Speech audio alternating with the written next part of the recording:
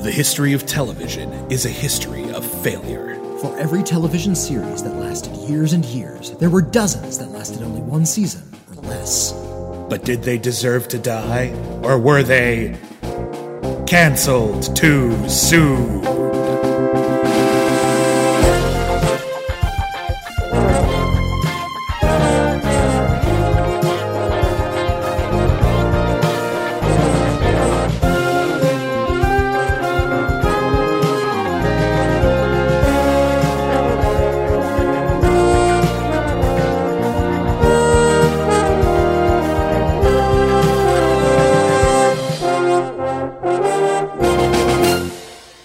Everybody, and welcome back to Cancel Too Soon, the podcast where we review television series that lasted only one season or less. My name is William Bibiani. I'm a film critic. Everybody calls me Bibbs. My name is Whitney Seibold, and I'm about to sneeze. Nope. You okay? I'm okay. I'm okay. I'm he not literally about to just put his finger up to his nose like you do in like sitcoms. or Snow White or something. Yeah. My name is Whitney Seibold. I'm a film critic, and I also write for the internet. I co-host this podcast with you. Dear co-host William. Thank you. And it's been one hell of a march. It's been one hell of a march. As we have been marching through Cops with can't even get the name right. Cops with Robot Partners Month. That's right. Every episode in March, in case you're just joining us, we have been reviewing television series about human cops who have robot partners. It is a genre that is surprisingly specific and surprisingly big. Also, usually fails. Someone pointed out that there is a cop with a robot partner on the long-running television series Eureka, but that's not the premise of the show. That's sort of an incidental aspect of it. Yeah, and you can probably tell, if it's an incidental aspect, you can tell that the showrunners are probably goofing on it. Oh, I'm sure. They know all of these shows that haven't succeeded, so they'll figure they'll just sort of push it off to the side. So in Cops with Robot Partners Month, first off, we have to give a shout out to the show that started this all for us, which is Man and Machine, which is a great show that we had a lot of fun reviewing. Way back at the beginning of the podcast, it was our 9th episode. That was still one of my favorite shows we've ever reviewed. And since then, we were like, we had to track them all down. And this month, we reviewed Future Cop, which. Let's just give a quick recap. Ernest Borgnine was good. There's a couple good bits. Kind of funny bit with the robot with his battery wearing down. There was Condor featuring Ray Wise in a futuristic Los Angeles. Futuristic Los Angeles is a lot of these. Ray Wise is... You need a big city, you shoot in L.A., why not? Ray Wise is a cop with a female partner who might be falling in love with him, and also they fight a super spy. In Condor... And also she's a robot. It's kind of fun. It's kind of fun. Yeah. It could have gone somewhere. Yeah. There's Total Recall 2070, which I think had a lot of great ideas, but was dull. It was a mayonnaise on mayonnaise sandwich. And we are concluding, not, sadly, with the holy grail of this series, the show we're trying to track down more than any other, Holmes and Yo-Yo, because, dang it, we still can't find the whole thing. We're concluding with... the most recent failed Cop with Robot Partner show. It's one of our most requested shows. Let's dive right into Almost Human. In 2048, every police officer was partnered with an advanced combat model android. I got a rec order for another synthetic. That's one of the crazy ones. There may be some bugs. I'm not driving with one of those things. The idea was to be as human as possible. Now, I'm not like them. I was made to feel. He was programmed to feel. I was programmed to feel. This show aired on Fox in the 2013-2014 season. It lasted 13 episodes. Yep, from November 17th, 2013 to March 3rd, 2014. And I watched it. I was one of the 3 people that watched this show. No, it was actually relatively successful. It was reasonably successful. It was one of those shows, kind of like Minority Report, where it was so expensive to produce that it needed to be a huge hit in order to justify its existence. In fact, a little bit of insider baseball here. I got to do a set visit for the movie The Perfect Guy, If you remember that movie with Michael Ealy, who stars on Almost Human. He plays the robot Dorian. And I asked, I had to ask him about the movie, but as he was walking away, he was thanking all of the reporters. I was a big Almost Human fan. What happened? He stopped and he turned around and he came back because he wanted to talk about Almost Human. It's like, I loved that show. I loved doing that show. That was a great role. The show was evidently so expensive, and these were his words, they needed CSI numbers to keep on going. Yeah. In order to justify its cost, it needed to literally be the biggest show on television. And being pretty successful isn't going to be enough. Yeah, that's which is one of the reasons why there aren't a lot of TV shows that are made against a huge backdrop like this. If Game of Thrones was only half as successful as it is, it would still be one of the most talked about TV shows in the world, and it would not be worth the money it makes. and it would have been canceled after a season, maybe two. Yeah. That was the problem with that show Rome as well on HBO. That lasted 2 seasons. It lasted 2 seasons, but they had to cancel it because it was just too dang expensive to make. We had the same problem with that biblical show. Kings and Prophets. Kings and Prophets. Which we will have to revisit. We will, because much like Doubt, the remaining episodes of the series eventually did drop online. So when we started this program, we got a little cocky and reviewed a couple of shows that got canceled after a couple episodes. Yeah. And it seemed like the interest was low, so the odds of them ever releasing the other ones were relatively small. But they did. We got to finish it. That's on me. We'll get to it sometime this next year. It only recently dropped in its entirety. We'll get to it. As you can hear, we're super eager. Yeah, it wasn't the greatest show we've ever done. But you know what I am eager to talk about? Almost Human. Is Almost Human. Yeah. Because like I said, I watched it. It was the first maybe new TV show I had watched in maybe over a decade. I just fell out of new television after a while, just focusing on films and film reviews. And TV, I didn't have the time or the interest in any sort of new television programs. Well, it's one of the reasons why we do this show is that keeping up with new TV is hard. Yeah. When you're watching old TV, it's just all there. Yeah, well, especially when it's been canceled after a while. Yeah. There's an end point as well. You can finish it. Yeah, and I've talked to a lot of people actually who recently, maybe because of the show or maybe on their own steam, have kind of gotten around to watching old finished television, even if it's not super famous. There's a lot of TV shows that people watch that are older, but because they feel like they watch them because one of these days they'll get around to Lost, or one of these days they'll get around to The Wire, or one of these days they'll get around to The Twilight Zone. But there's also just there's a whole history of television. Yeah, you can visit it at any time. It's right there, and we're kind of ignoring most of it. I really hate those condescending articles. It was recently an anniversary of Star Trek Deep Space Nine, which has grown in estimation over the last 20 years. This new explosion in popularity. It was considered a good Star Trek series, and now it's considered arguably the best Star Trek series. Yeah, it has a huge following, which is I'm totally fine with. I don't want to argue any of this about Deep Space Nine because I dig Deep all Space Star Nine. Treks, it has some wonky bits, but it's mostly great. Yeah. Like the first season. And then the last season has some really dumb episodes. All of the Victimones. No, not Victimone. Johnny Bravo. The lounge singer character. Yeah. That was kind of a strange conceit. It was so bizarre. But yeah, I read an article about how it had to kind of explain what episodic TV was.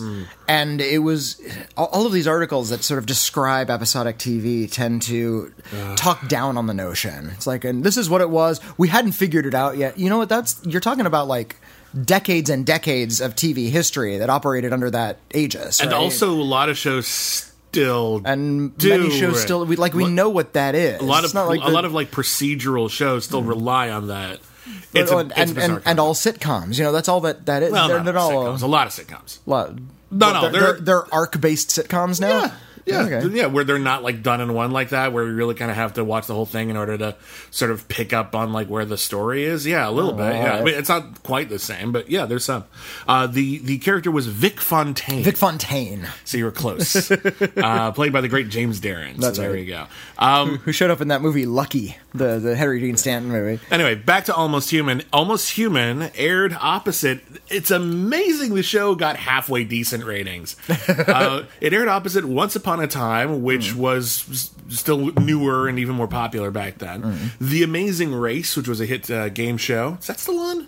I don't know if The Amazing Race is still on. I haven't heard from it for a little while. We don't really follow game shows very much. Of course, I watch American Ninja Warrior with my wife, and it premiered opposite Sunday Night Football as well. So wow.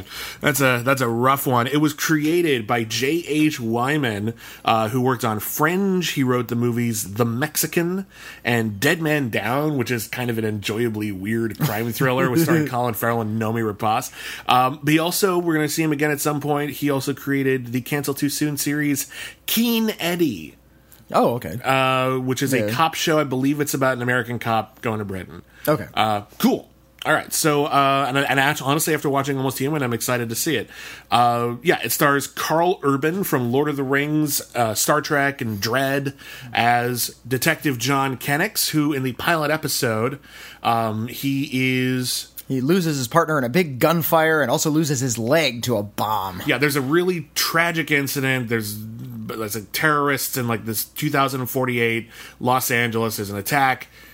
His robot partner fails him. His human partner just dies, or best friend or whatever dies, and he loses his leg.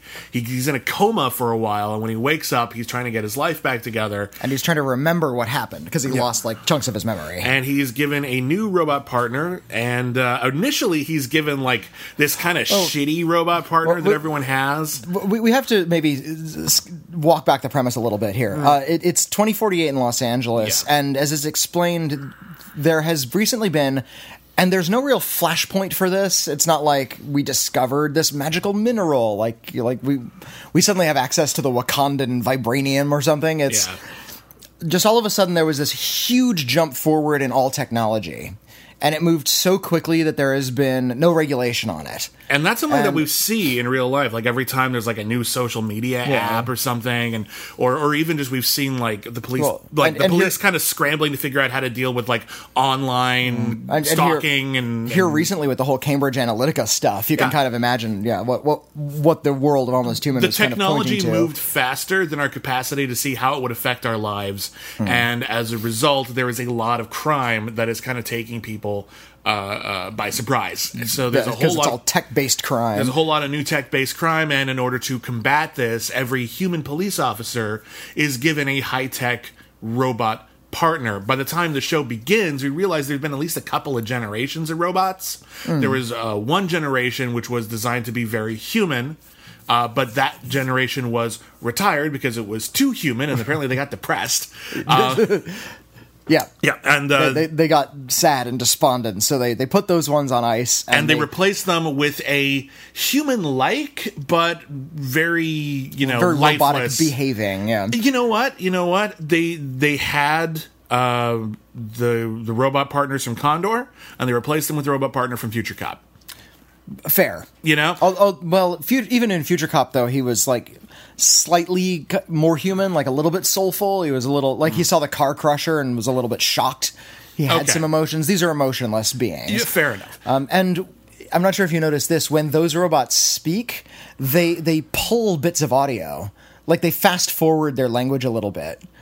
No, I didn't notice that. Yeah, there's a when they speak, it's like I'm not sure if you've ever watched something with the audio like at 1.5 speed. Sure. And what they do is they actually like pull every third frame from the audio, so it sounds a tiny bit choppy. That's kind of fun. And when those robots speak, it does have that kind of choppy quality. Yeah. So when Detective John Kennex is put back in duty in the job, he's given one of these emotionless robot partners, and he has no tolerance for it whatsoever. And when it gets too annoying, he literally shoves it out of his car while he's in speeding traffic, and it gets run over by a truck. Yeah, and rather than fire him, which they should do, that's destroying. That's like wrecking his car on purpose. That cannot be cheap. That's not like, hey, you threw away that notepad. That's government property. Like, that's like $1 million robot. I mean, it makes him look badass, but like it's like really irresponsible. So they decided to give him one more chance because his boss, played by the amazing Lily Taylor, she plays casting there. She plays Captain Sandra Maldonado, and you know Lily Taylor from The Conjuring. I Shot Andy Warhol.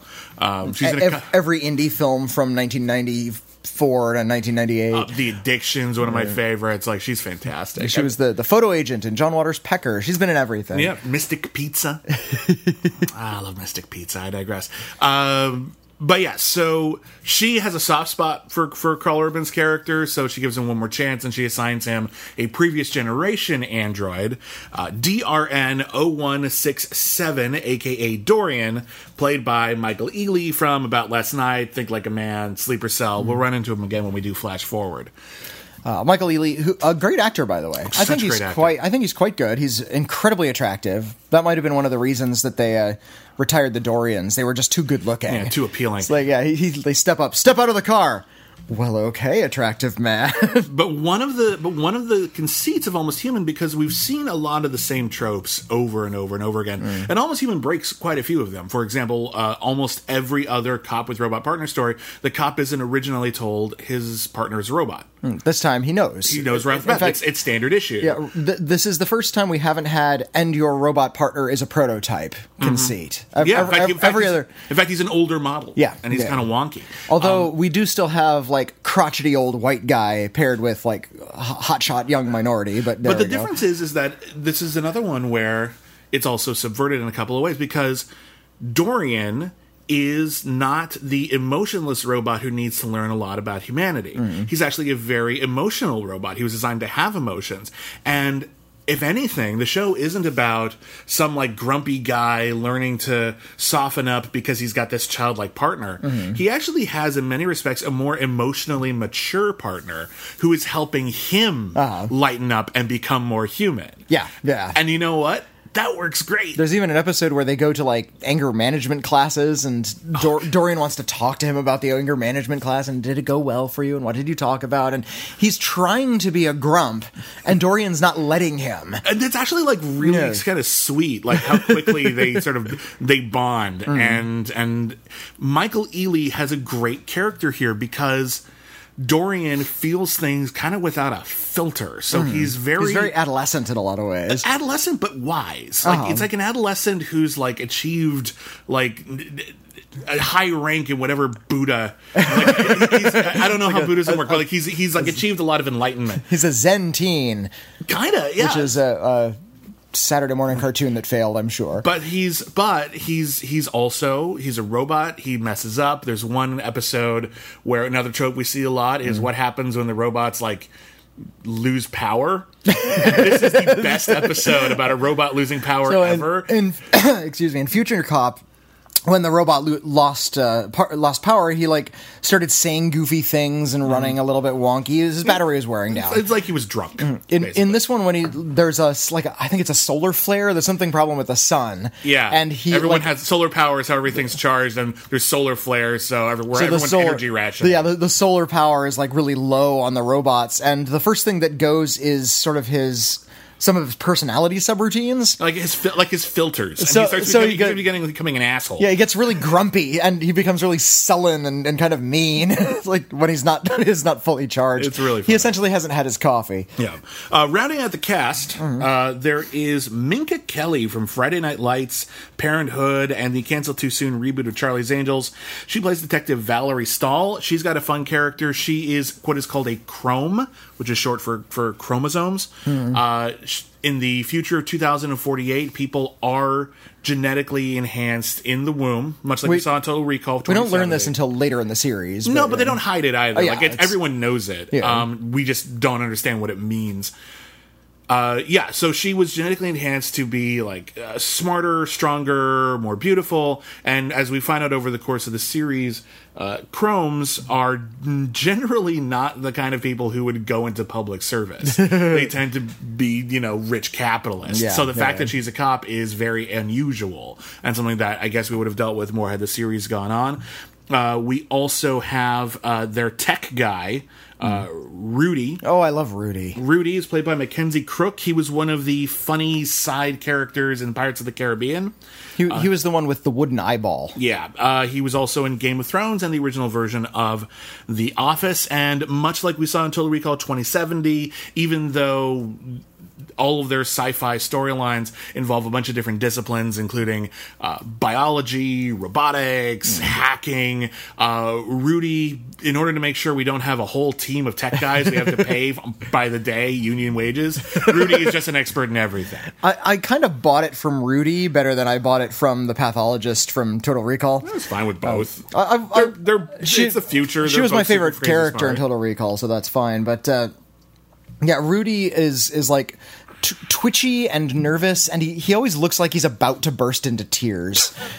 Like, and there's an episode where he has to go like in disguise and behave like a badass, so he can like engineer a virus for some bad guys undercover, and you know he's going to fail, and that he pulls it off. Like, really, it's a really tense moment. Is he going to burst into tears in front of these criminals? And then the last member of the regular cast is Michael Irby. Michael Irby as Detective Richard Paul, who's the asshole. Pretty much. Yeah, he had small roles on Fast Five, the Cancel Too Soon series, Haunted. He was in True Detective season 2, the one no one watched, and yeah, that's basically it. Oh wait, who plays the other robot? Because that's a fun gag. All of the like sort of generic robots, the ones who have like no personality, they're all played by the same guy. Yeah, which is a funny little gag. But they all look the same. Yeah, hold on here. We got to look up this guy. But yeah, I'll look it up. You guide us through. So we're in the near future. Everything is the production design is really terrific because everything's really brightly lit for once. You know, most of these sci-fi noirs tend to rip off Blade Runner, so everything's sort of wet and dark. Yeah, this one's really brightly lit. There's automatic cars. Everything is sort of gleaming white. Everything is really well moneyed. And yeah, after Carl Urban gets Michael Ealy, they start to have their relationship and they start tracking down bad guys. I actually owe everyone an apology here. The MX-43 series. They're played by a couple of different actors, but they reuse the same actors over and over again, which is why I got confused. So they're played by Darren E. Scott, who was in Birth of a Dragon, The Man with the Iron Fist. They're played by Anthony Konechny, who was in 50 Shades of Grey and X-Men Apocalypse, and Garfield Wilson, who was in Continuum and Bates Motel. Okay. Yeah.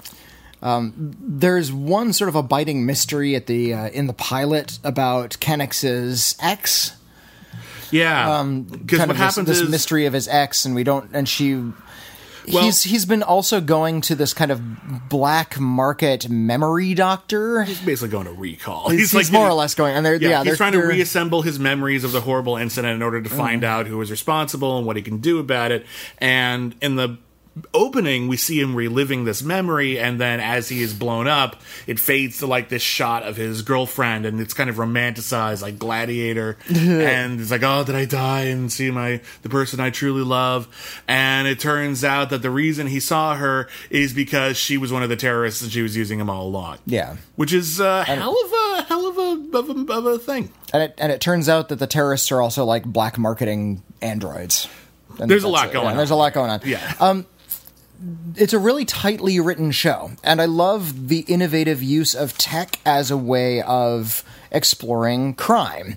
In all of these Cop with Robot Partner shows that we've covered so far, most of the crimes have been pretty recognizable, like usual types of crimes. What would happen if we had a superpowered cop robot in a situation, against a regular criminal? Yeah. And it's sort of this fantasy that we can clean things up really well. Yeah. This is much more about how we need the tech to fight the tech. Yeah. And also in the first episode, we have sex bots after the pilot. The pilot is more about bad guys with grudges against the cops, and they're just like so technologically advanced. Will the cops be able to stop him from killing all the cops? It's okay, but you kind of want a storyline that in a pilot episode like this, especially one where you have to introduce a lot of history and lore and rules.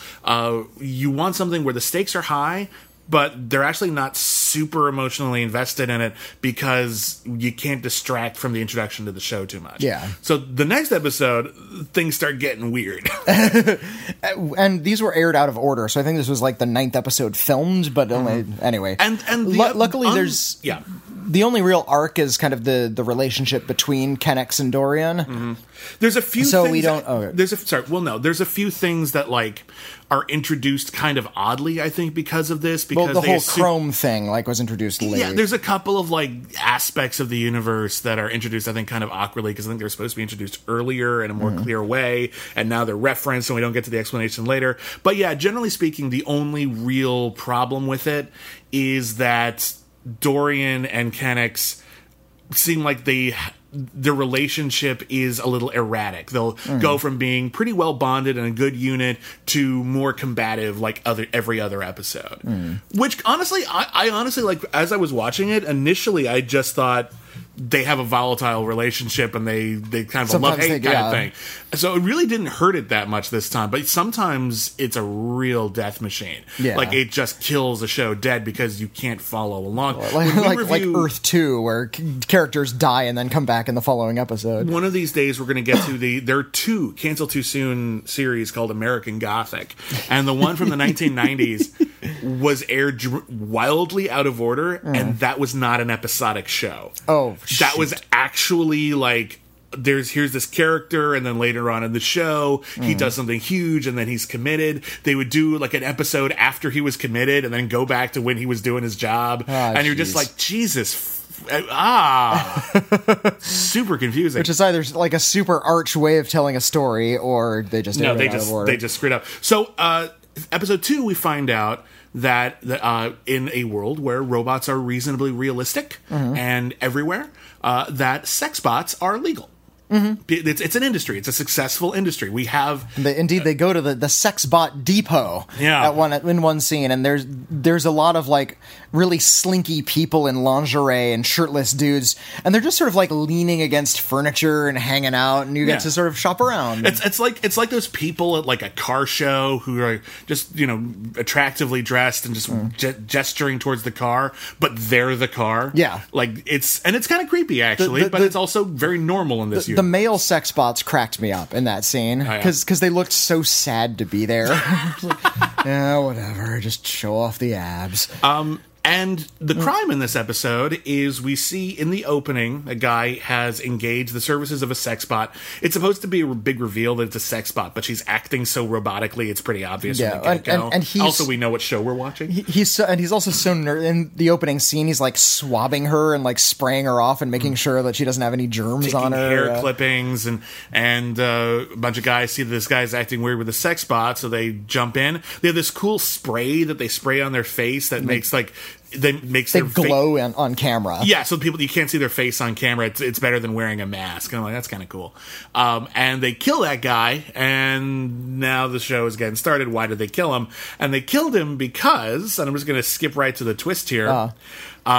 They have been kidnapping real women and stealing their skin. Grafting skin onto their sex bots. In order to make their sex bots more realistic and therefore in higher demand. That is creepy as fuck. That's a great story, isn't it? That's a really, really creepy. Like, it's interesting because when we looked at when you looked at Man and Machine. Okay. Which had a very similar premise. It was set in the Los Angeles of the future, and all the episodes, or almost all the episodes, were about some sort of futuristic kind of crime. But the difference with Man and Machine is a lot of their quote-unquote futuristic crimes were kind of almost too plausible. Like, there was one that was just like, it's the future, everyone's going to be internet dating. And I'm like, well, yeah. Like, that's not blowing my mind. Like, Almost Human has some neat ideas. Like, what is this Tinder you speak of? Ooh. And I realized it was the early 90s, but computer dating was already a thing. Like, it really wasn't like this crazy. Like, it took me a couple episodes to realize they were trying to be futuristic. Oh yeah. Because it was all stuff that was either on the cusp of existing or already existing at the time. But yeah, this is a concept where not only are there sex robots, but people are doing gruesome, horrible giallo murders in order to make them more profitable. So yeah, they're tracking down DNA from certain young women whose skin they've taken. Yeah, there's a great bit in this one where Kennex and Dorian are going to the scene of the crime, and like a bunch of kids run up to them, and they recognize that Dorian's robot, and he's like, "Oh, what can you do?" And we get his signature look. Oh, yeah, he's got, like... Whenever he thinks or whenever he's processing something, like, we get to see the circuitry in his temples sort of flares up. Yeah, it looks like a cool glowing tattoo or something. A little glowing tattoo on it, little blue glowing tattoo on his temple. So he leans forward to them and his face glows and like, woo! And then they look at Kennex like, what did you do? And Kennex says, whips out a knife and stabs his fake leg, and they scream in horror and run away. What can I do? I can stab myself. And he's like, it's fine, it's fake, I'm sorry. It's a really funny Yeah. It's a really funny... And once again, Dorian has to explain to Kennex what it's like to be human. I'm a robot, and even I know that would have scared children. Dorian has... I think it's worth bringing up, like, a lot of the robots that we've dealt with are basically human, but with better processing power. Dorian actually has a lot of cool gimmicks, and I really thought out, if you were to have a police robot, what would you want it to be able to do? So Dorian can take 911 calls. Yeah, for example, which is a neat effect. Or he can scan fingerprints or like analyze blood just by touching it. So and then he can modem it out to Rudy back at the lab, and they can do just like that analysis thing is just a lot more streamlined. Which is a really, really well thought out police robot, because we've seen a lot of them where it's just like, it feels like you didn't really think about what a police officer would need in the field. But they don't go too far with it. Like, he doesn't have like some new superpower every episode, and because you have trouble keeping track of what he can do after a while. There's one episode in which there's a big car chase, and Dorian flips a truck over, and everyone's like, we didn't know he could do that. But it's not like this cool feature. It's actually like worrying. Yeah. Like, is he broken? Is his torque too high? What? Is this some sort of conspiracy thing? Is this going to be torque too high? I don't know. Like, I don't know how machines work, but like, it just feels like he shouldn't be able to do that. And they bring it up one more time when they're sort of eyeing him suspiciously, as if there might be something wrong with him, or it might be programmed weird. You picked up a bus once. Little reference to Mystery Man again. There was also an episode where they were trying to shout down during a car chase, like shout down the person they were pursuing, and it turns out he's the loudspeaker. Yeah, he's got a megaphone on his mouth. That's fun too. And they had to remind him to stick his head out the window when he was doing that. Also, he's one of the few robots we've ever seen who has a colloquialism mode. That's right. Because he actually can speak in euphemisms and understands humor. But he doesn't use it so well. Like I think it's just in the pilot, but he keeps on saying, "It's okay, man." He keeps on calling everybody man. Yeah. And it's Michael Ealy does it just wrong enough that you realize he doesn't know what he's quite doing. A part of me thinks that might be a joke reference to Man and Machine.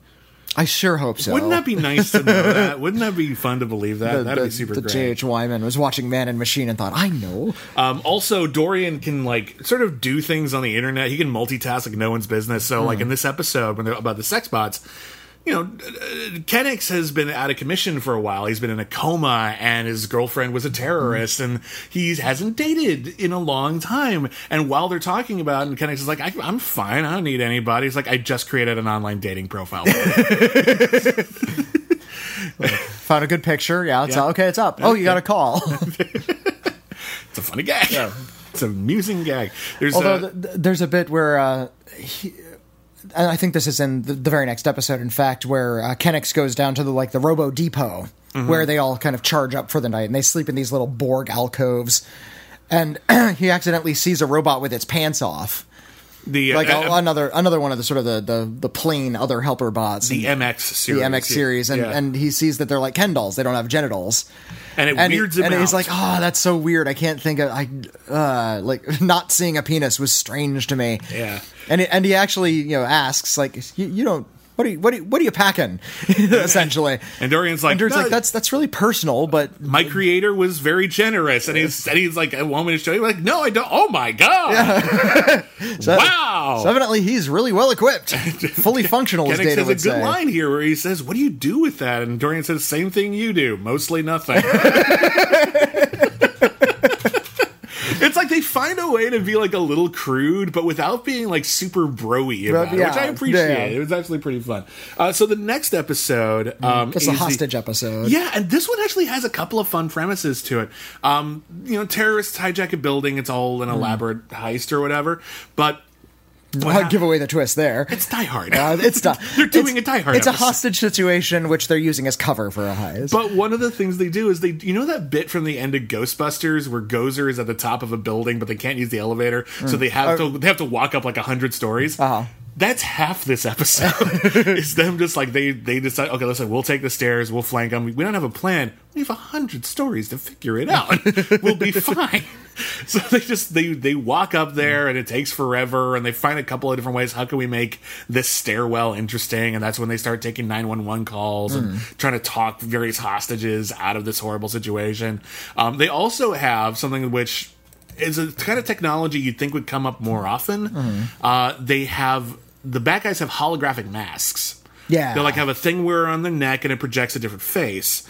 And that's a great sci-fi idea, but everyone would use that all the time. Well, I'm guessing it's not too common. It's one of those things that, it's really unregulated, and I think only, the richest of criminals can afford that sort of thing. Well, only a matter of time before you can pick that up at a Best Buy. Best Buy will exist in 24 hours. Oh, my God. I'm going to go down there and get some CD. Let's see what we got here. Oh, and this is the episode where he gets shot in the head, and Kennex has to use gum to fix his brain. That's really fun. He's shot in the head, and much like the robots in 2070, he's got a lot of goop in there. But apparently everything inside of him is some sort of shade of purple. So he's just all circuitry is purple. So or different shades of it anyway. So Kennex is just okay, what do I do with this wire? You need to connect the violet wire to the mauve wire. Yeah. And you're just what the I don't know. Oh, that's Pius. Pull on the magenta wire. Ow, that was the lavender wire. They're all purple. So he shoves bubble gum in his head. Yeah, and he just reaches into a nearby trash bin in the office and just sticks gum in his head. It's really sticks his hole shut with gum. That's really fun. There's a fun bit where they're trying to keep it hostage calm, and John tells a story about ice fishing, and Dorian just can't get over how boring the story is. It's hey, it would be interesting, John, if you told me that story about ice fishing again. I don't know why. They have such a good rapport. Carl Urban is an actor who doesn't get a lot of credit. I think he's got off on a kind of a badass kick because most people recognized him first from Lord of the Rings, where he played Eomer, this badass soldier, cavalryman.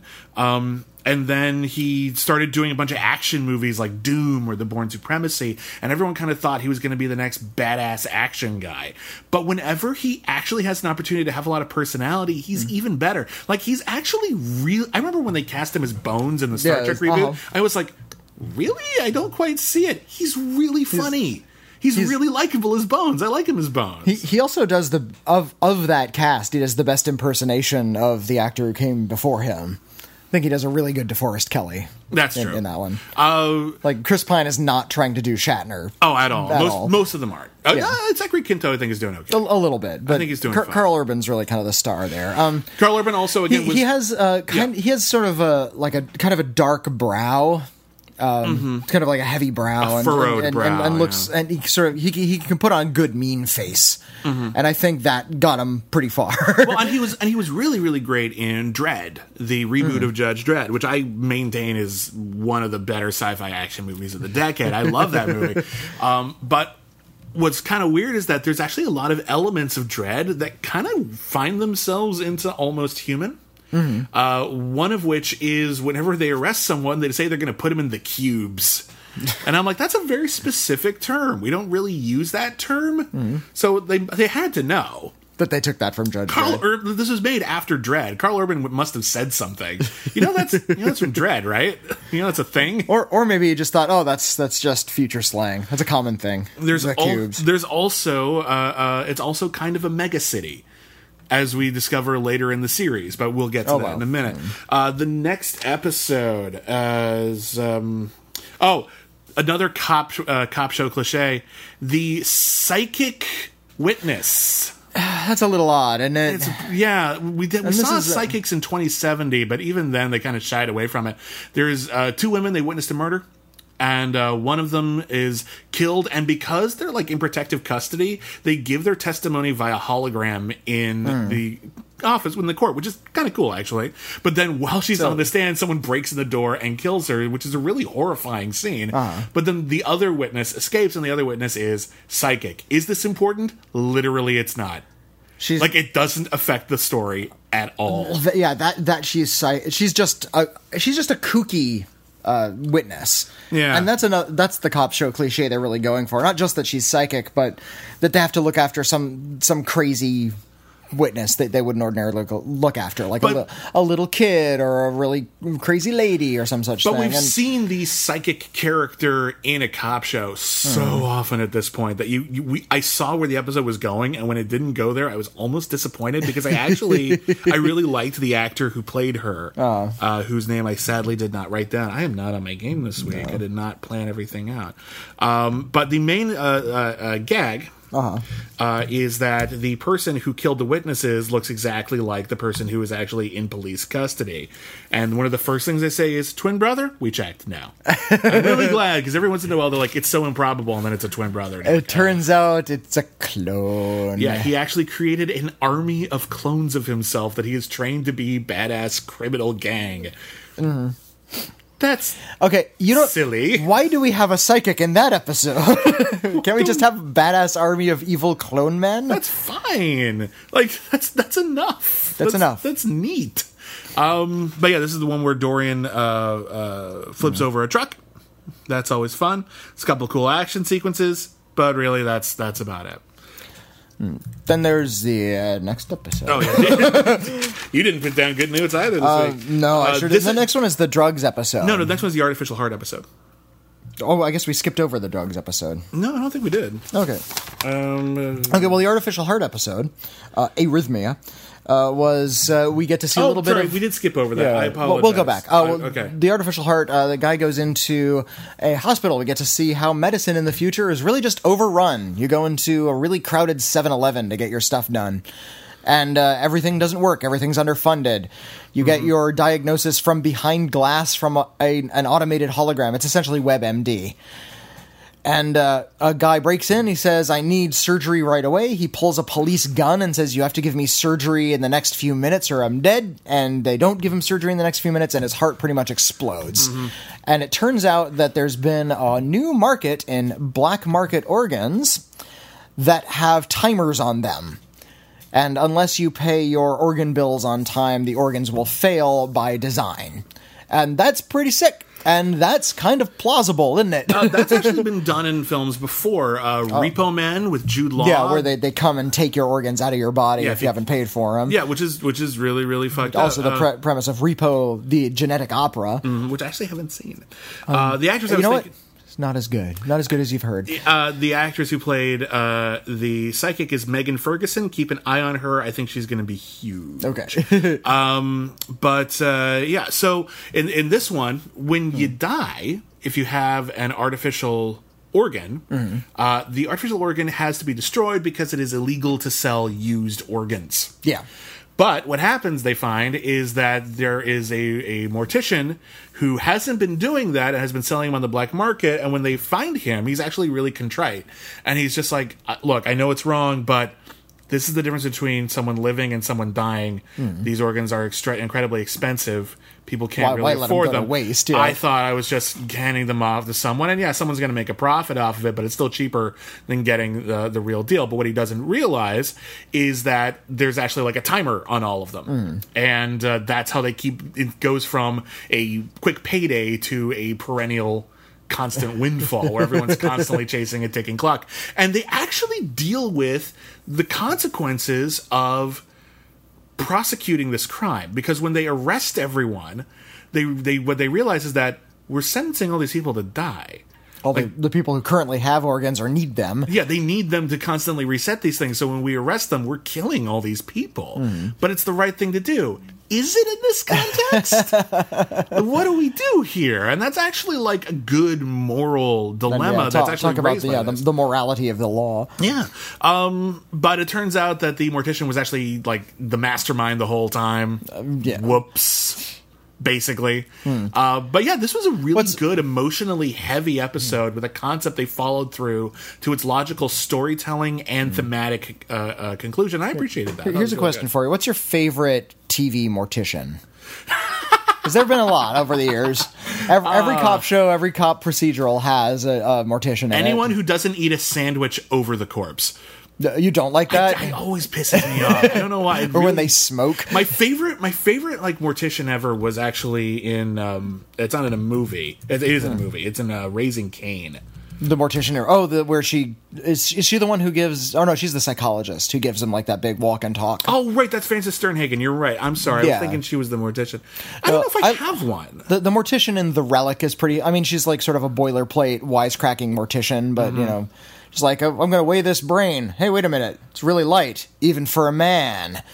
You know, she gets to, like, as opposed to women who have better brains. Okay. I'm not firing all cylinders today. Yeah, the wisecracking mortician is a character I always like. And I really liked the one in Freaky Links because it was Jeffrey Combs. Oh, that is the best. And he was not freaky at all. He was actually kind of a normal, boring guy who was just excited to be talking about this stuff. You know what? With somebody who was interested. You know what? You're right. That is my favorite. Yeah, okay. Partially also because he's Jeffrey Combs. He's Jeffrey freaking Combs. Okay. Anyway, let's go back to the drugs episode. Yeah, the bends. So in this one, there are future drugs, and they're trying to stop the future drugs. It's called Nuke, and it comes in cassette cases. Oh wait, that's RoboCop 2. Remember that in RoboCop 2? They had that future drug, and it came in audio cassette cases because the drugs have advanced, but our music technology hasn't. So they need someone to go undercover in this drug ring in order to prove that a cop who was Kennick's friend wasn't dirty. In order to go undercover in the drug ring, they need someone who actually knows chemistry, and the only person they know and trust is Rudy, who has always been kind of the funny guy off to the side who explains shit, and here he gets to take center stage. He actually kind of embraces it and likes dressing up a bit. Like he's very charming. They ask him to go undercover, and he comes out in like a pinstripe suit and a hat, and he's like super styled. It's like, they're like, we veto the hat. You're a drug chemist. You wouldn't dress like that. What I love about the chemistry in this show is Rudy gets... It looks like something out of an Ed Wood movie. There's like buzzing Jacob's ladders and these gigantic tubes full of neon green liquid that he's constantly swizzling around. Yeah. It looks like the fakest thing in the world. And it's so cool looking. Aww. It gives the show kind of a fun B sci-fi edge that I appreciate, actually. It doesn't detract from the realism of it.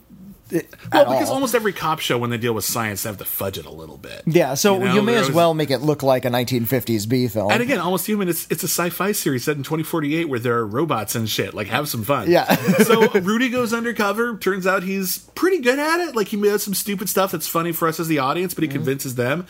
The big twist is that, like, the head of the narcotics department is actually one of the narcotics officers in the police department. I liked seeing that character is played by Benito Martinez from The Shield, kind of subverting his very stern, moral high ground character from The Shield. You ever watch The Shield? Nope. It's fantastic. I think I saw one episode of The Shield. It's really great. Like it's one of the top 2 cop shows ever. Like it's really amazing. So that was fun, and I liked seeing him. Then we have the. I guess if we're going to skip back into our order, we're up to the Die Hard with a Vengeance episode. Where we have or the Jigsaw episode. The Jigsaw episode where he straps bombs around people's necks and they have to do what he says via remote, otherwise he'll blow up their heads. It's pretty typical. Yeah, honestly, it's the kind of thing you could do now because the whole gag is he's doing it for attention on the internet. Like it's futuristic because the bomb technology is different, but basically this is a show you could do in almost any cop show now. Yeah, there's one scene and it's just padding where they have to defuse a bomb and Dorian and Kennex are there together, like with the victim, talking with the victim. That was a pretty good scene. Yeah, because it's really intense. The person needs to be calmed down and we are introduced to a new technology that when they realize that they find a guy with a bomb and the bomb's going to go off in like 30 seconds and they realize they just can't help him, that they're able to like hastily construct like a force field or like a dome force field that around him. Will contain the explosion. Because it's a big bomb. It'll blow up like, a city block. But it's transparent so they can see the guy pleading for his life and like, tell my wife I love, boom. Yeah. And It's real tragic. And I like that Almost Human, although it is a fun show with cool robot fights and shit, they really let the human moment stand. Well, and that's really hard to pull off. They got a good balance. I understand that, there's a lot of action in the show and there are a lot of chases, but it's not predicated on the action, which I appreciate. Yeah. It's, it's a cop procedural. It's predicated on the mystery and the investigation, and it's a sci-fi show and it's predicated on the tech. Yeah. I want to pause here and don't pause the show. Oh, okay. I want to pause here and just sort of comment on the use of technology and the way the writers cleverly incorporate it, because I've seen a lot of sci-fi in my day. Sure. I've seen a lot of bad sci-fi in my day, and it's really I've realized how rare it is that they actually give thought to the consequences and the actual practical application of future tech in a real world context. This is something in science fiction. This is something we've seen a lot of robot cop shows kind of toy with, but actually kind of airball. Like something like Total Recall 2070 and Man and Machine, where they did a similar thing where almost every episode was about some sort of futuristic element.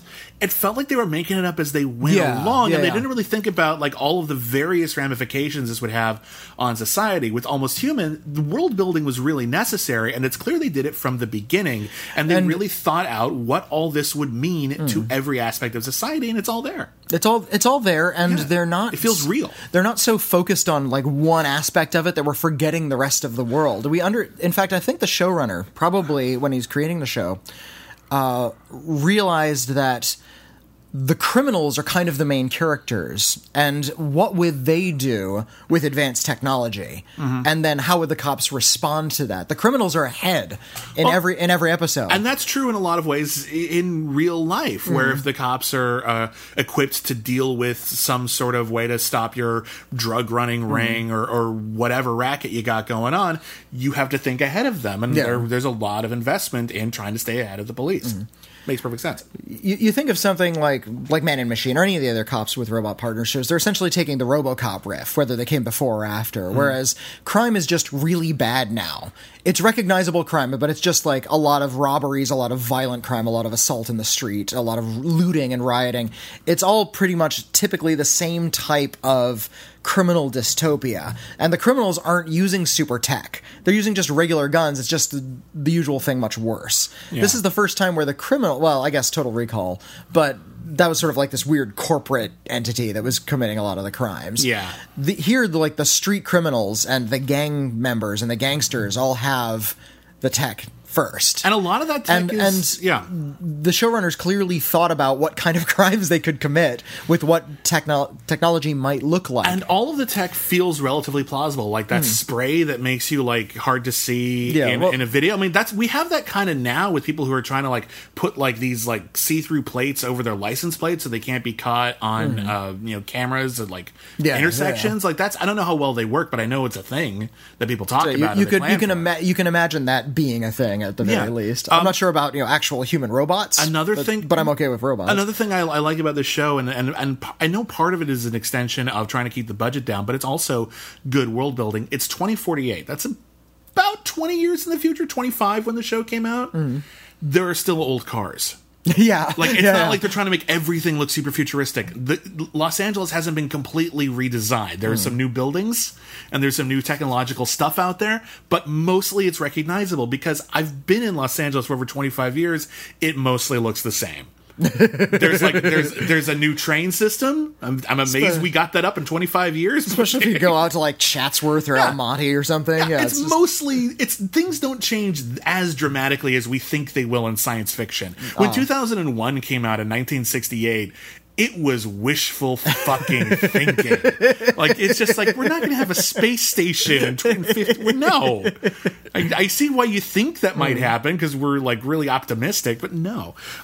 The other thing I like about this is the energy rationing episode, and it has one of the best openings of an episode I've seen in a while, because again, Dorian is the sensible one. He's the nice, healthy guy. And the episode opens with the asshole detective just saying, okay, we got energy rationing going on. I don't like it any more than you do. The MXs have to have charging priority. And then Dorian comes in, just walks into the room and punches that guy in the face. And he's just like, why do they have priority? I need to recharge.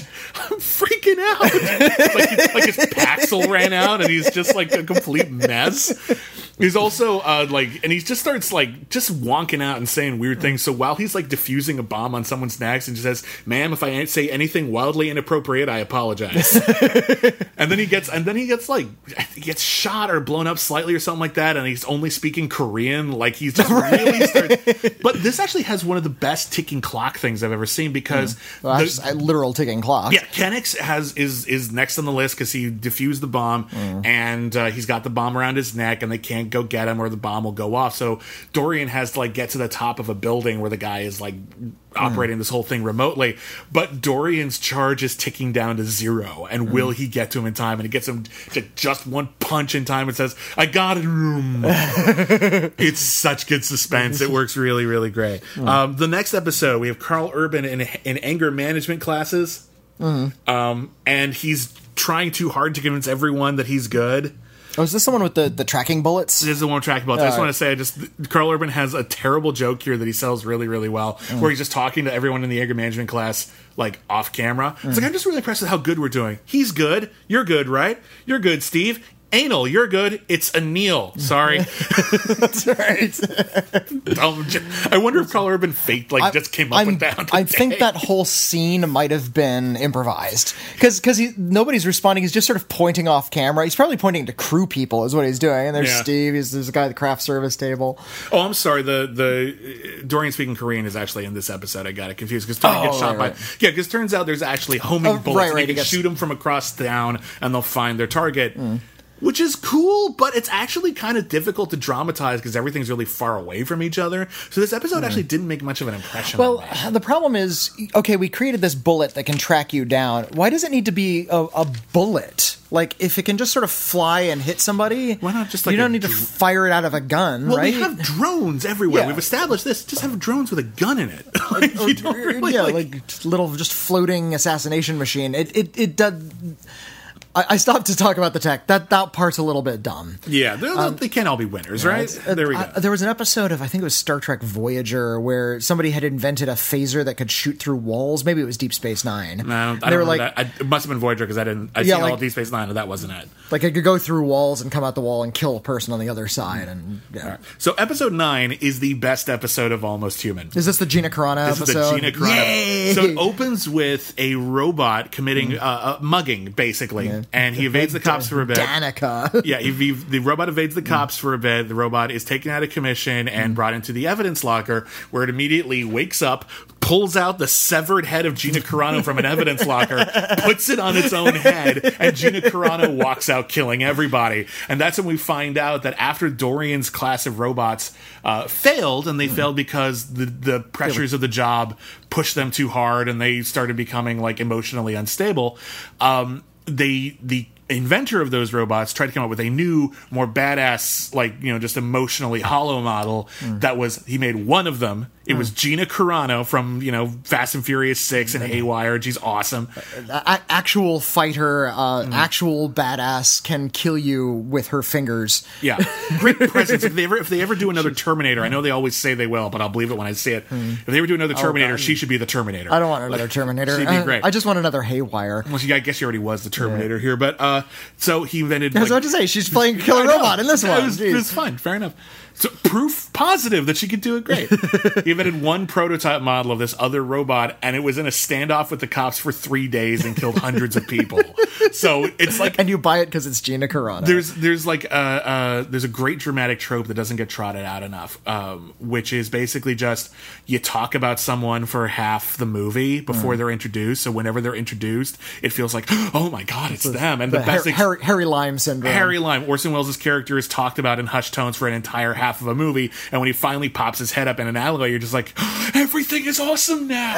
And it's a cheap dramatic gag, but it works. He smirks once, and you're like, wow, what a great character. He just smiled. He did nothing. You know nothing about this guy except you've been talking about him for 45 minutes. It's rumor mongering, but it works great. So everyone is so scared of Gina Carano that it's great. So they track down her inventor, John Larroquette from Night Court. Yay! John Larroquette is wonderful. He was also the voiceover guy in the original Texas Chainsaw Massacre. John Larroquette is the inventor of these robots. He feels terrible about everything that's happened. He's actually kind of inspired to meet Dorian, that he's still working, and it makes him feel better. And Dorian met his creator. Oh my God, how amazing is this?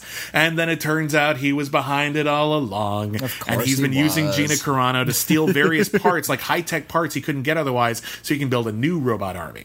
And an even more badassier robot army. But this basically boils down to awesome fight between Kennex, Dorian, and Gina Carano, which is great and totally worth the price of admission, and it's super cool. And it also is the other element of this world that they've mentioned once before in passing, and it was really weird. And now it's super important. The Wall. That's right. And this is where we find out that Los Angeles in 2048 is completely walled off, like the city in Attack on Titan. And they don't explain what's on the other side other than nobody wants to go there. And the episode ends with John Larroquette escaping by going over the wall. Now, to the best of my knowledge, I tried looking it up. To the best of my knowledge, the creators of the show never explained what was over the wall. Like, they didn't say in an interview, by the way, it was going to be zombies. They never said it. Well, I'm glad it wasn't something stupid like zombies. I think that would have gone too far. I think it did illustrate, though, that the cities are not connected to the rest of the world. That they're walled off in that there's just sort of wasteland out there. Could be a shanty town. There's just no tech out there is the point. Maybe. They're like these little islands of super tech, and then everybody... Or there's just nothing. Maybe there's nothing. Maybe L.A. has become a gated community. Where this... Because we see, like... And later on, we see that there are some homeless, but they're all at the edge of the city, like literally at the wall. Yeah. And they're kind of being marginalized and pushed out as far as they can. But this is a town of extreme affluence in every single regard. And it's possible that this is almost like the city in Land of the Dead, where everything is just like the rich people get this awesome city. There's one mall and everybody else is outside. Gets a crap country. Like that might be the case. That's what I think is probably the case. On the other hand, some of the creators of Fringe, and they kind of really blew my mind with some of the stuff they did with alternate realities and stuff. So maybe they had something bigger involved. Who knows? Anyway, that is a great episode. It's a really, really great episode. A lot of great revelations. The action is amazing. And it should have been the season finale because the show actually takes a bit of a dip in quality, I think, from here on out.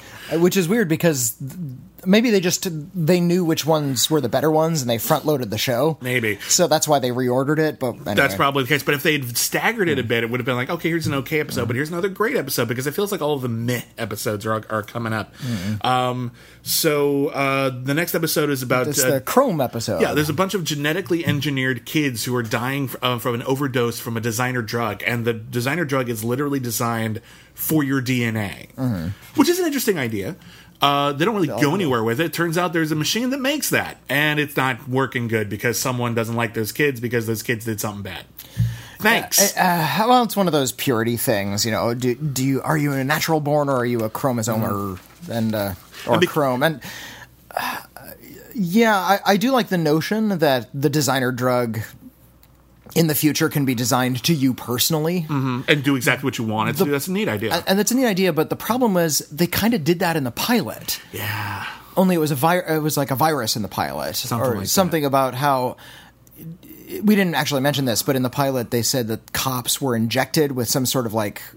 I guess it was like a drug. It was part of their medical checkup. They give cops a very specific type of inoculation. Yeah. And in the future, like some criminals figured out a way to target specifically that inoculation that would make them vulnerable to a certain kind of attack.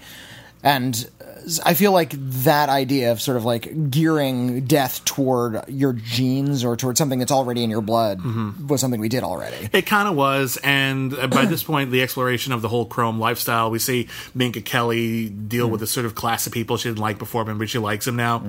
Just not super invested. Also, this one was clearly supposed to be earlier because John has a drug problem that we saw in the pilot and didn't get mentioned again until now. And the idea was he was taking memory-enhancing drugs to try to remember more about his girlfriend and try to solve that long-lasting crime. But over the course of the episode, he realizes that drugs are bad. Okay. The next episode is... I think it plays fine. Like it was just something that was percolating in the background that we never really bothered to address, and now we're finally addressing it. The next episode, I think, is the weakest episode. This is the one that is about death by security system. That's a good opening. Oh, yeah. The opening is really cool. We find out the house kills the guy. Yeah, like this rich couple has a security system that uses, you trespass on their property, they're allowed to use lethal force, but they have like turret guns. Like it's really overdone. And apparently some kid wound up on their property and died, and they're going to trial for it, and they think they're going to be okay, but they don't know. And then someone hacks their house's security system and seals off their swimming pool while one of them is swimming in it, so she's going to drown. Then the husband goes in and tries to crack it, and then he's shot by the turret guns on top of her, so she drowns looking at her dead shot husband, and you're like, this is intense. It's a really intense opening for an episode that really doesn't go very far, because it turns out hackers be hacking. My thought was that it was going to be like Demon Seed, where the house had sort of gained sentience, and what do we do about a sentient house that wants to protect itself? That could be cool. And I've seen that in science fiction shows before, but I want to see it here. That's fine. We've seen that Dorian has some consciousness in the sense of self-preservation. Why wouldn't any other robot that's sufficiently advanced? Yeah. You could have gone somewhere with that. They did not. No, it's not an intelligent house that wants to breed with Julie Christie. Turns out there's a hacker who was mad that other kid died. Now she's trying to hack him, and it ends up in some kind of hacker fight where people are hacking. And this one hacker's just like, oh, she's good, but I'm better. Tickety tickety tack. And it's just like, you know what? I'm done. Moving on. Greg Proops had a really funny bit. He always hates in movies where somebody leans really close to a computer screen, hits a button, and says, "Gotcha." See, I think that's the best part. It's such a stupid moment. You're just looking at a computer screen. There's no drama there whatsoever. The next episode is the obligatory Michael Eklund episode. I'm not entirely sure when Michael Eklund became our go-to TV serial killer, but it seems like that's mostly when I see him. He's a good actor, but he's found a niche, and his niche is the creepy guy. And he has a creepy MO. Not that a serial killer needs a futuristic MO, but why not? It's a sci-fi series. It's a sci-fi series. We have a futuristic serial killer who's stealing your face. Yeah, he's disfigured because of an experiment gone wrong, and he is killing beautiful people. And sucking out their beauty. Using nanobots to suck out all of their genetic code and stuff, and then injecting in his face so he can have the ideal face, his dream face. And his dream face is Michael Eklund. Kind of specific. I think it's interesting. Michael Eklund is a handsome actor, but if you were gonna go for it, wouldn't you want to be I don't know. I'm trying to think of the Michael Ealy, maybe. Yes.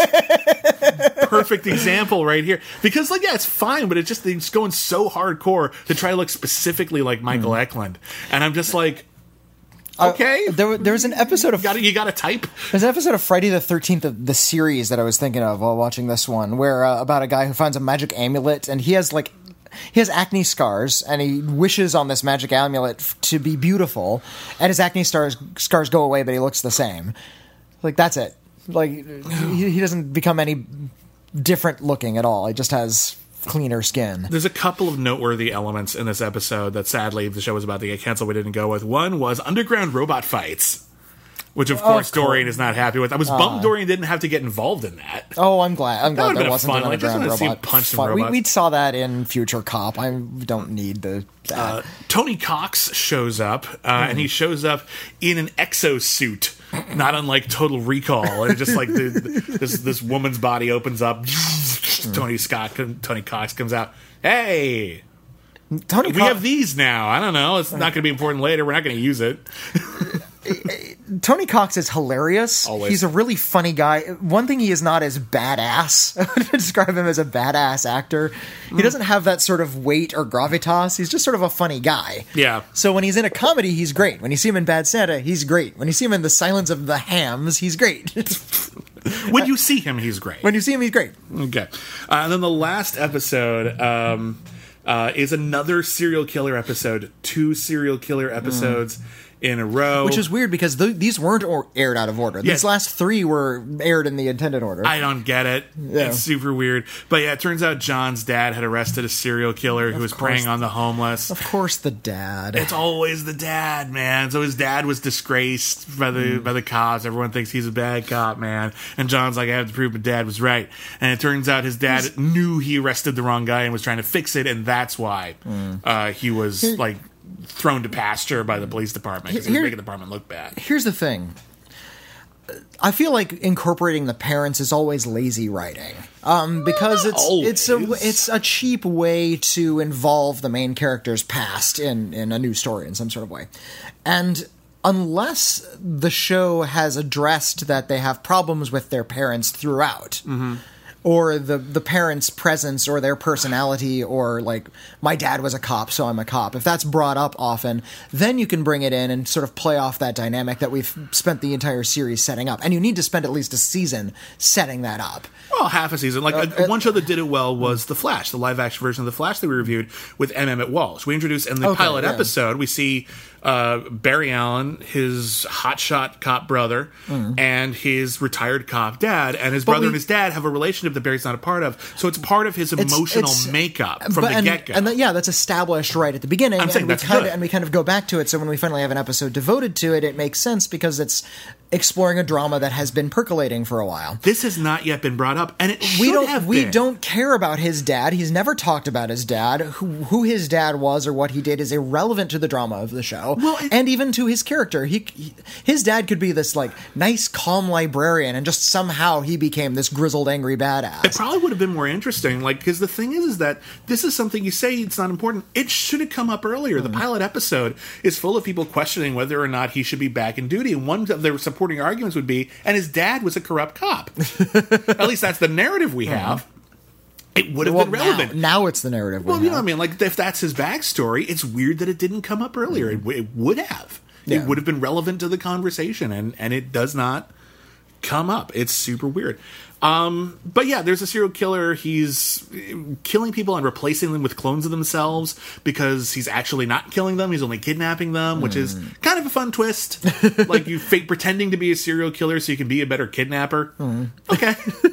That's kind of fun. Replacing them with clones seems kind of useless, but all right. Well, it seems unnecessarily elaborate, but like, whatever. The series / season ends with a very specific homage to Blade Runner, which I thought was interesting, because it ends with Kennex eating noodles at a noodle stand that looks exactly like where we first meet Harrison Ford in Blade Runner. I didn't catch that. He even does the thing with his chopsticks where he scrapes them off of each other, which apparently no one is supposed to do, and people only do it because Harrison Ford did it in Blade Runner. I read like an article tracking that trend. Of like scraping your they're wood. There's little wood shavings. You just scrape but them apparently off. that's still, you still don't need to do that because it's only at the end you're not eating with. I suppose so, but you don't want little shreds falling in your food. I read an article that was just like that was not a thing. That was like a faux pas. You wouldn't do that. That article was dumb. That article was great, but I love. But here's the thing: it is a specific action, and Kennex does do it. So Dorian comes up to him, and instead of this being the moment where he goes off to kill the robots, this is the moment where he truly accepts the robots, and he saved Dorian's life. He helped Dorian. Get through his performance evaluation, which he was really worried he was going to be taken offline again. Right. And Dorian got him a new robot leg. I'm not sure where he got the money. I'm not sure why he's being paid.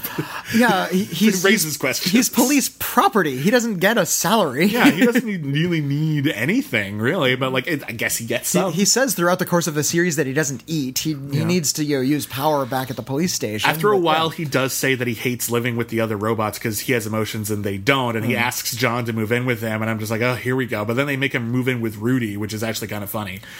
I didn't like that.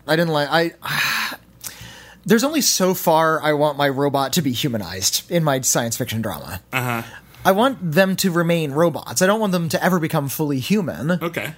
I don't know. Maybe that's weird. Maybe I don't want them to finish, reach their goal of being fully human. But having them move in with it becomes a sitcom now. It becomes The Odd Couple. Well, a little bit, and that's way less interesting than forcing the robot to live with the other robots. It's already a buddy cop story. We're spending all the time together anyways. It's just, I feel like you're kind of putting The Odd Couple on top of that. You're making him out of a molehill. I thought putting him in with Rudy made more sense because Rudy will keep that robot thing alive because Rudy is fascinated with robots. Yeah. And what we find out later after they move in together is that Rudy is kind of messing around with Dorian when he's asleep, and Dorian feels violated, as well he should. But what we find out is that between that time when Dorian was turned off and when he was turned back on, he actually had a friendship with Rudy, and Rudy would wake him up and they'd play chess together. But Rudy wiped all those memories clean when he became a new cop, and it was actually a little element of backstory and tragedy to them, and it actually was pretty good, and I thought it was a really effective program.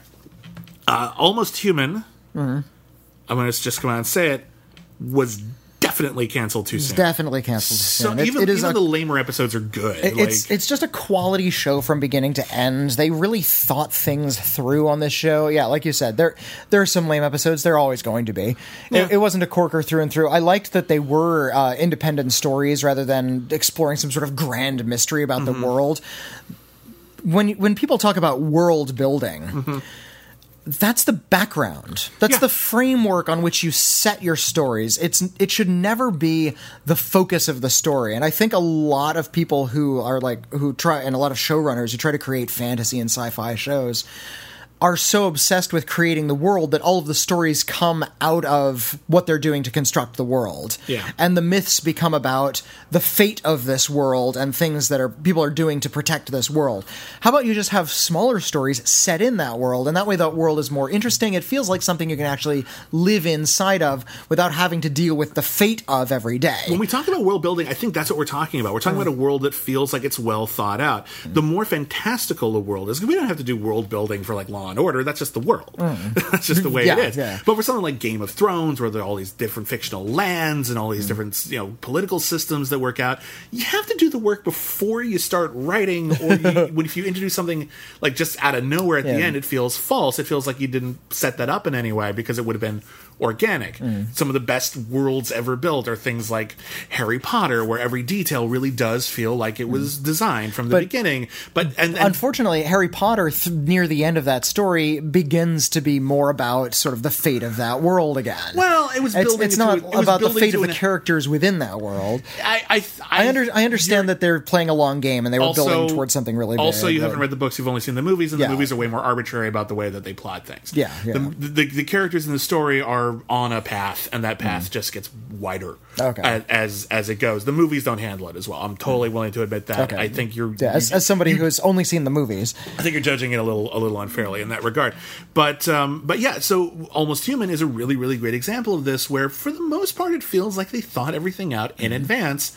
And when we do see a new aspect of the world, it's not because they came up with some new idea and maybe it'll work and maybe it won't. It's because, and now we have a reason to go into the sex robot industry. Yeah. We didn't before, but now we do. And it was there, and it was fully formed, and it made sense, and nothing about it feels like it contradicts anything else.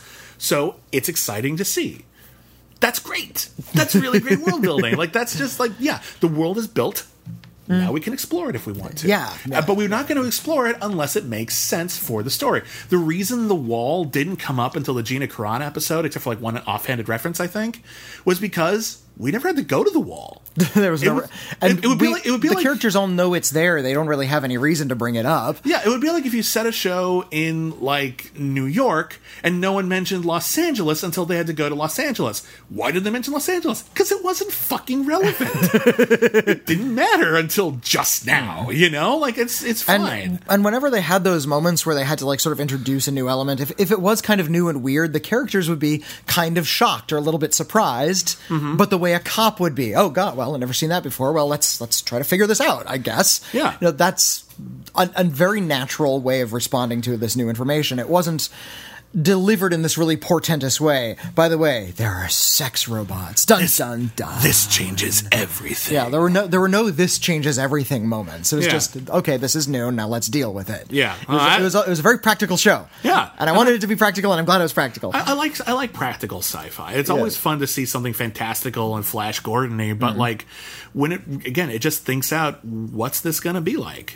And Almost Human says, this is what it's going to be like.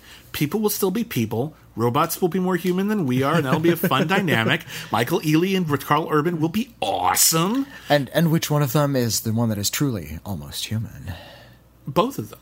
They're both because Carl Urban is like fighting his humanity. Michael Ealy is such a trying so hard, such a clever thing.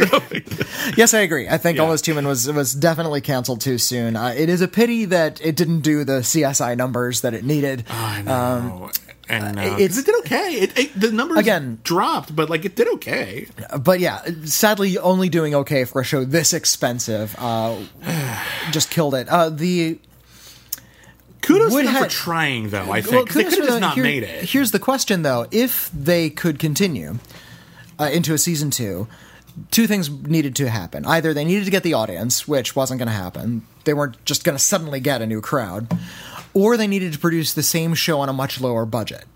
Could they have done this sort of complex world building with all of these cool ideas and all these sci-fi tropes and conceits when they had maybe a third of the special effects budget? I don't think they could. They couldn't build the sets they wanted to. I think it would really hurt it because there's so much incidental stuff that makes the world. All the robot side effects, all the holograms and everything like that, and it just wouldn't feel like the same world. I think that if you wanted to continue this now that the show is dead, it's been off the air for too long, it's never coming back, I'd be very shocked. If you wanted to continue the story and tell the world of Almost Human, I think the best medium to do it would be a video game.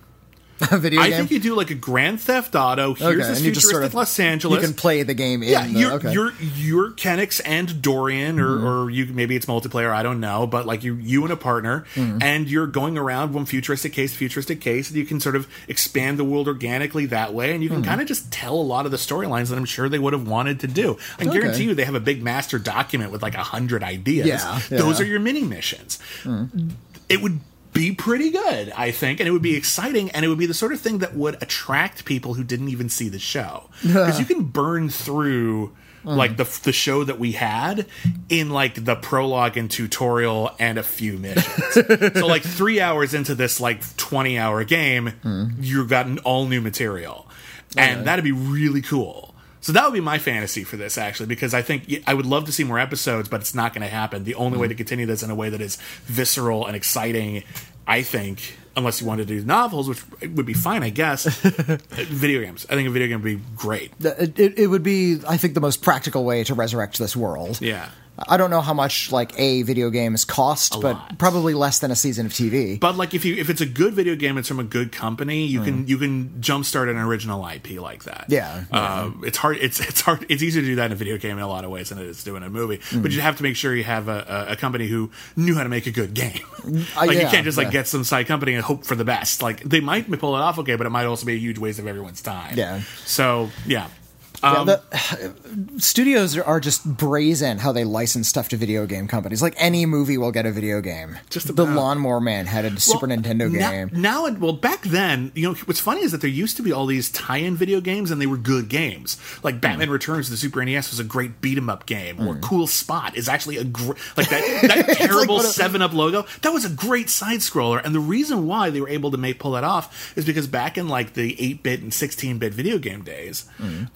Video games were mostly side-scrollers. Like, that was the majority of the content. And all you have to do is replace the image of the protagonist, and you can just use all the side-scroller mechanics you've already been developing and just do a good side-scroller that happens to have the Teenage Ninja Turtles in. You don't need to necessarily reinvent the wheel every time. But now all the assets have to be very specific and hyper-geared towards something, and it takes so long to develop just the game part of the game. A typical top-flight game will take anywhere from 2 to 3 years from creation to completion. And now they have to animate these entire movies and get but A-list voice actors. Movies work faster than that. So what happens is, a movie, they announce the movie's going to come out in like a year and a half. That's half as much time as you need to make a AAA game. So a lot of the better movie related games often incorporate mechanics that kind of don't need other. Like the Spider-Man games were a really good example of this. Like the Sam Raimi Spider-Man games, they're good games. But the majority of the game could be developed independently of the movie because it was mostly just swinging around New York, doing missions, and fighting villains who aren't in the film. Well, and you have decades of Spider-Man history and images to fall back on. So when you're playing Spider-Man 2 or Spider-Man 3, and you're playing the Venom parts or the Dr. Octopus part, they're actually kind of the lamest parts of the game because those are the parts that had to be rushed. Okay. Everything else could be done as an independent Spider-Man game, and you can just drop it in. So that's one of the things. But nowadays, a lot of these tie-in games are on your phone, and they're a lot easier to adapt. And most people don't need a huge video game for, I don't know, whatever Marvel thing is coming out this year. No, Black Panther probably would justify an actual video game. I'm trying to think of something like the Cloverfield Paradox. We're just gonna do an app game. The Cloverfield app. Yeah, we're just gonna do a little puzzle game for that. Okay, that's all we need. You have time for a letter? We have time for a couple of letters. I got to go pretty soon. No, it's fine. We have a couple of letters, and we have a couple of big announcements to make. This one comes from KFM. Hello, KFM. KFM, your landmark 50th Patreon subscriber here. Thank you for being our 50th Patreon subscriber. And we've had several since, so thank you for all of you. And this is about our Patreon monthly movie. So for those of you who aren't Patreon subscribers, we apologize. But for those of you who are, you get a little treat. Well, every month you get a bonus episode just for Patreon subscribers where we review TV movies or miniseries or specials. One of our most recent was Popeye and the Man Who Hated Laughter, which was even more ambitious than the Avengers Infinity War in terms of its crossover appeal, because it took every single comic strip character who was popular in the early 70s and put them in a single animated special. He says, I really enjoyed the monthly movie episode on the Popeye Meets the Man Who Hated Laughter. You asked about listeners' memories of comic strips. I was born in the late 60s, and not only did I read the comics in the paper every day, I still do. Come at me. I still get the newspaper delivered every day, and the comics are the first thing I read. This is part habit, part superstition.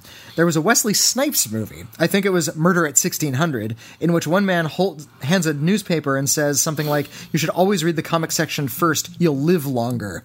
I guess they were spies exchanging information, I don't remember, but since then, I justify my daily comics first habit by telling myself it will help me live longer. You know what? Go. I believe that. I believe it too. Yeah, Calvin and Hobbes is my all-time favorite, but the main reason I read comics today is for Pearls Before Swine. Pearls Before Swine is a great cynical I actually really like that one, yeah. Two quick comic strip related recommendations. Your listeners who do enjoy comic strips might also enjoy a blog called The Comics Curmudgeon, which offers a skewed take on select comic strips. And since you mentioned Crazy Cat, I feel compelled to mention that Crazy, a recent biography of Crazy Cat, creator George Harriman, by author Michael Tisserand, a friend of mine, is available. Cheers and keep up the good work. And he also recommends that we do terriers. Oh, yeah, we get a lot of requests for terriers. All right, here's one from Chris Wong. Okay. Chris Wong, you'll recall, was the winner of our big sweepstakes from last year. At the end of April, we do the Cancel Too Soon Awards, and everyone who writes in and votes for their favorite episode of the show so far was entered into a drawing, and they could have forced us to review any movie they wanted, or any TV series they wanted. Chris Wong won, and he chose Charlie Jade, and you might recall that in the Total Recall 2070 episode, we didn't speak too well of Charlie Jade. Chris Wong wanted to respond. Oh, okay. Chris Wong writes, "Hey, Charlie Jade had only had 20 episodes. They just felt like 30."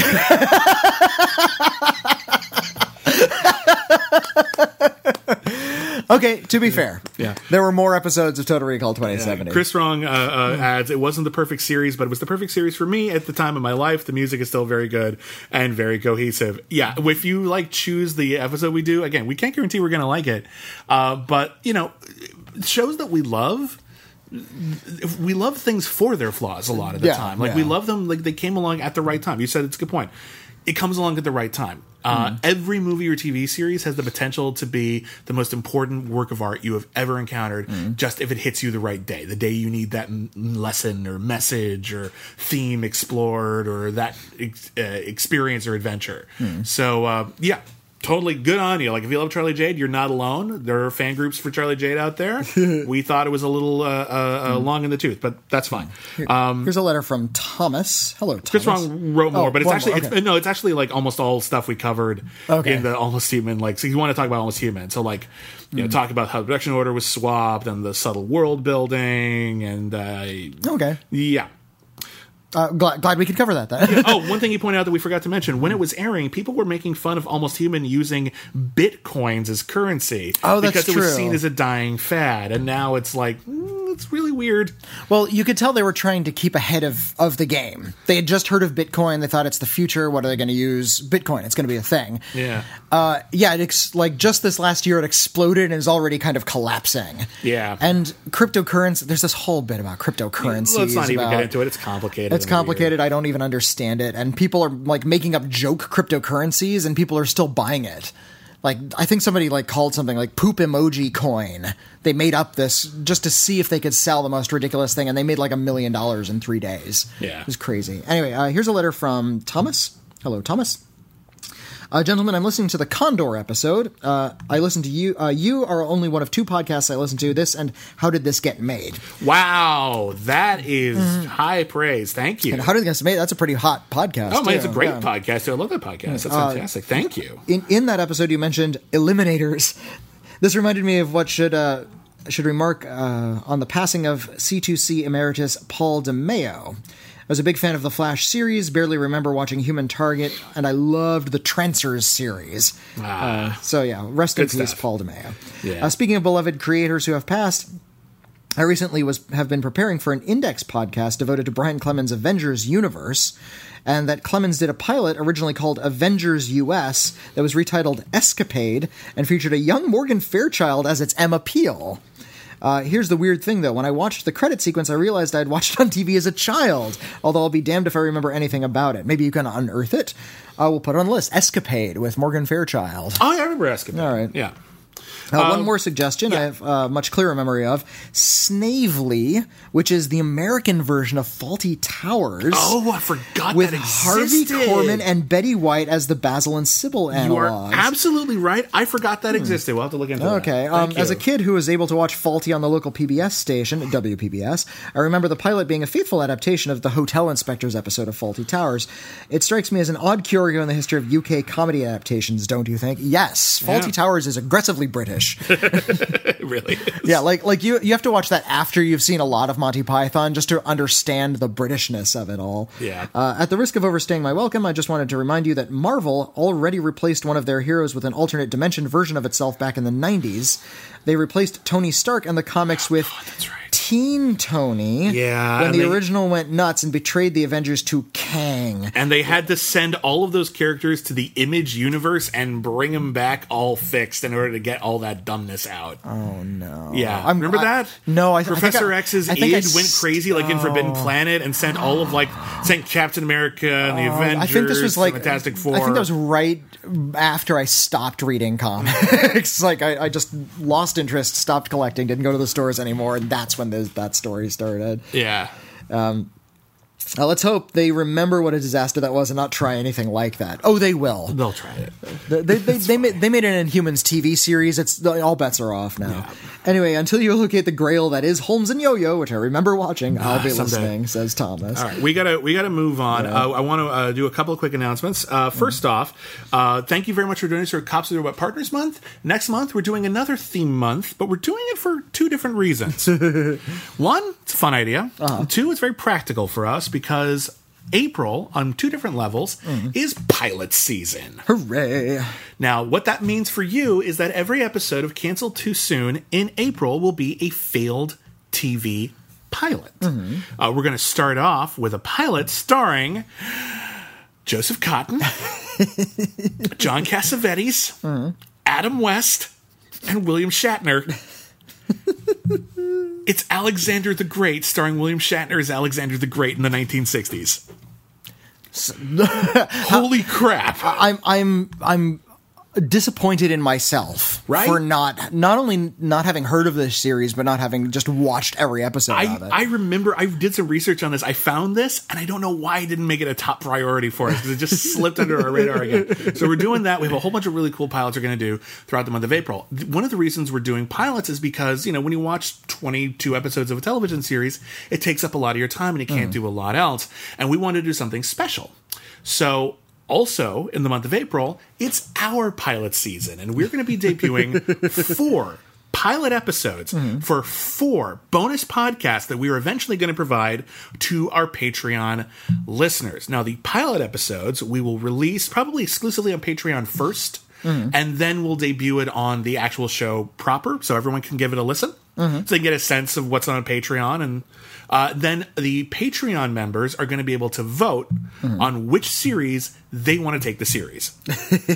So we're going to have 4 different pilots, and the pilot episodes, we're going to tell you what they are right now. We'll do a video about it as well on Patreon sometime this weekend. But the shows are Cancel Too Soon, The Home Game. Cancel Too Soon, The Home Game, we look exclusively at old defunct game shows. Maybe they were canceled too soon, maybe they're long lasting and they're just gone now. But we're just going to look at a couple episodes of an old game show and we're going to relive the magic. There are so many types of canceled shows we can afford to compartmentalize like that. Yeah. Like we have done one game show before, but we'd rather spend more time devoting to it. It seems like its own separate category in a lot of ways. Yeah. So there's that. Next one we're going to try out is Average Fest. Now, this is another thing I pitched to Nerdist back in the day. Yeah, no one cared. No one cared. There's a reason why, but maybe it'll be interesting in spite of itself. So, like, most podcasts are about the best movies ever made or the worst movies ever made. We're on a mission to find the most average movie ever made. Just pure middle of the road 2-star mediocrity. 5 out of 10. Not great, not bad, not boring, but not interesting either. Just kind of there. The ones that you might say, oh, I kind of remember that one. Yeah, like the one that you watch and like kind of enjoy watching, but then a year later you confuse it for another movie. Like, did I see What Happens in Vegas or did I see Last Vegas? I don't remember. Are they the same thing? And the idea is, these things come and go. They sell themselves as however big events they are. They run their course. They go away. Now that they're gone forever and not even in your memory, is there something in there that can be salvaged? Yeah. What was it about this film that people felt it needed to get made? Yeah. I think it's an interesting conversation to have, and I think no one's really having it. The next show we're going to be doing is, we're actually still debating on a title for this one. Whatever's On is one that we're thinking about. I also like The Shuffler. But the idea is this, we do a lot of these shows like from scratch, from the beginning, these canceled shows, but there's a lot of other TV shows out there, and we would review an episode of them at random. The rule is it can't be a show we've seen. So we're going to take like season 3, episode 4 of Desperate Housewives. Which and is, watch it. Not a show we've watched. Watch it in a vacuum, see if we can figure out what the hell is going on just by picking a random episode of a show that actually lasted a while that we haven't seen. This is an idea that's actually been contributed by several of our listeners. They thought it would be really great if we covered like one random episode of a long-running show. So we're going to give it a shot, and if you like it, you can vote for it. And then the last one is another movie one. This is called All the Best. And in All the Best, we review every Best Picture nominee.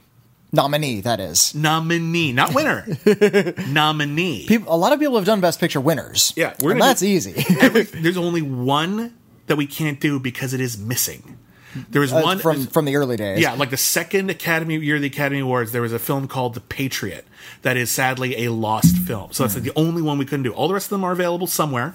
We can track them down, and we would review every single nominee for Best Picture at the Academy Awards. That would take a while. It's a hell of a slog, but that's the other pilot. And then at the end of April, you're going to get to choose which one you're going to do. We're also going to, at the end of April, have our SUNY Awards. And once again, we're going to invite you to pick your choice for the best episode of our show. And I think the winner is going to be able to pick... one show that we're going to do in like June, probably. Cancel Too Soon show of their choice. We can't fight you as long as we can find it. We got to do it. And I think we should pick a runner-up to do the Cancel Too Soon monthly movie. That sounds fair. Great. So that's what's coming up. We'll make some more announcements about the awards later. Keep an eye out in the next coming weeks for all of these pilot episodes we're going to do. Keep an eye out for Alexander the Great. Don't forget, you can email us, canceltoosoon@gmail.com. We're on Twitter, @CanceledCast. I'm @William Bibiani. I'm @Whitney Seibold. If you haven't subscribed on Patreon, now's a good time to start. Patreon.com/CancelTooSoon. We're going to be doing some updates to our Patreon, changing a little bit about the perks we have available so that we can offer you, give you a better idea of what specific content. But before we do that, we need to know what we're going to give you. Hence, pilot season. So, everybody, thank you very, very much for sticking with us through Costa de Partners Month. Pilot season is coming, and that is a wrap, folks. We'll see you next season.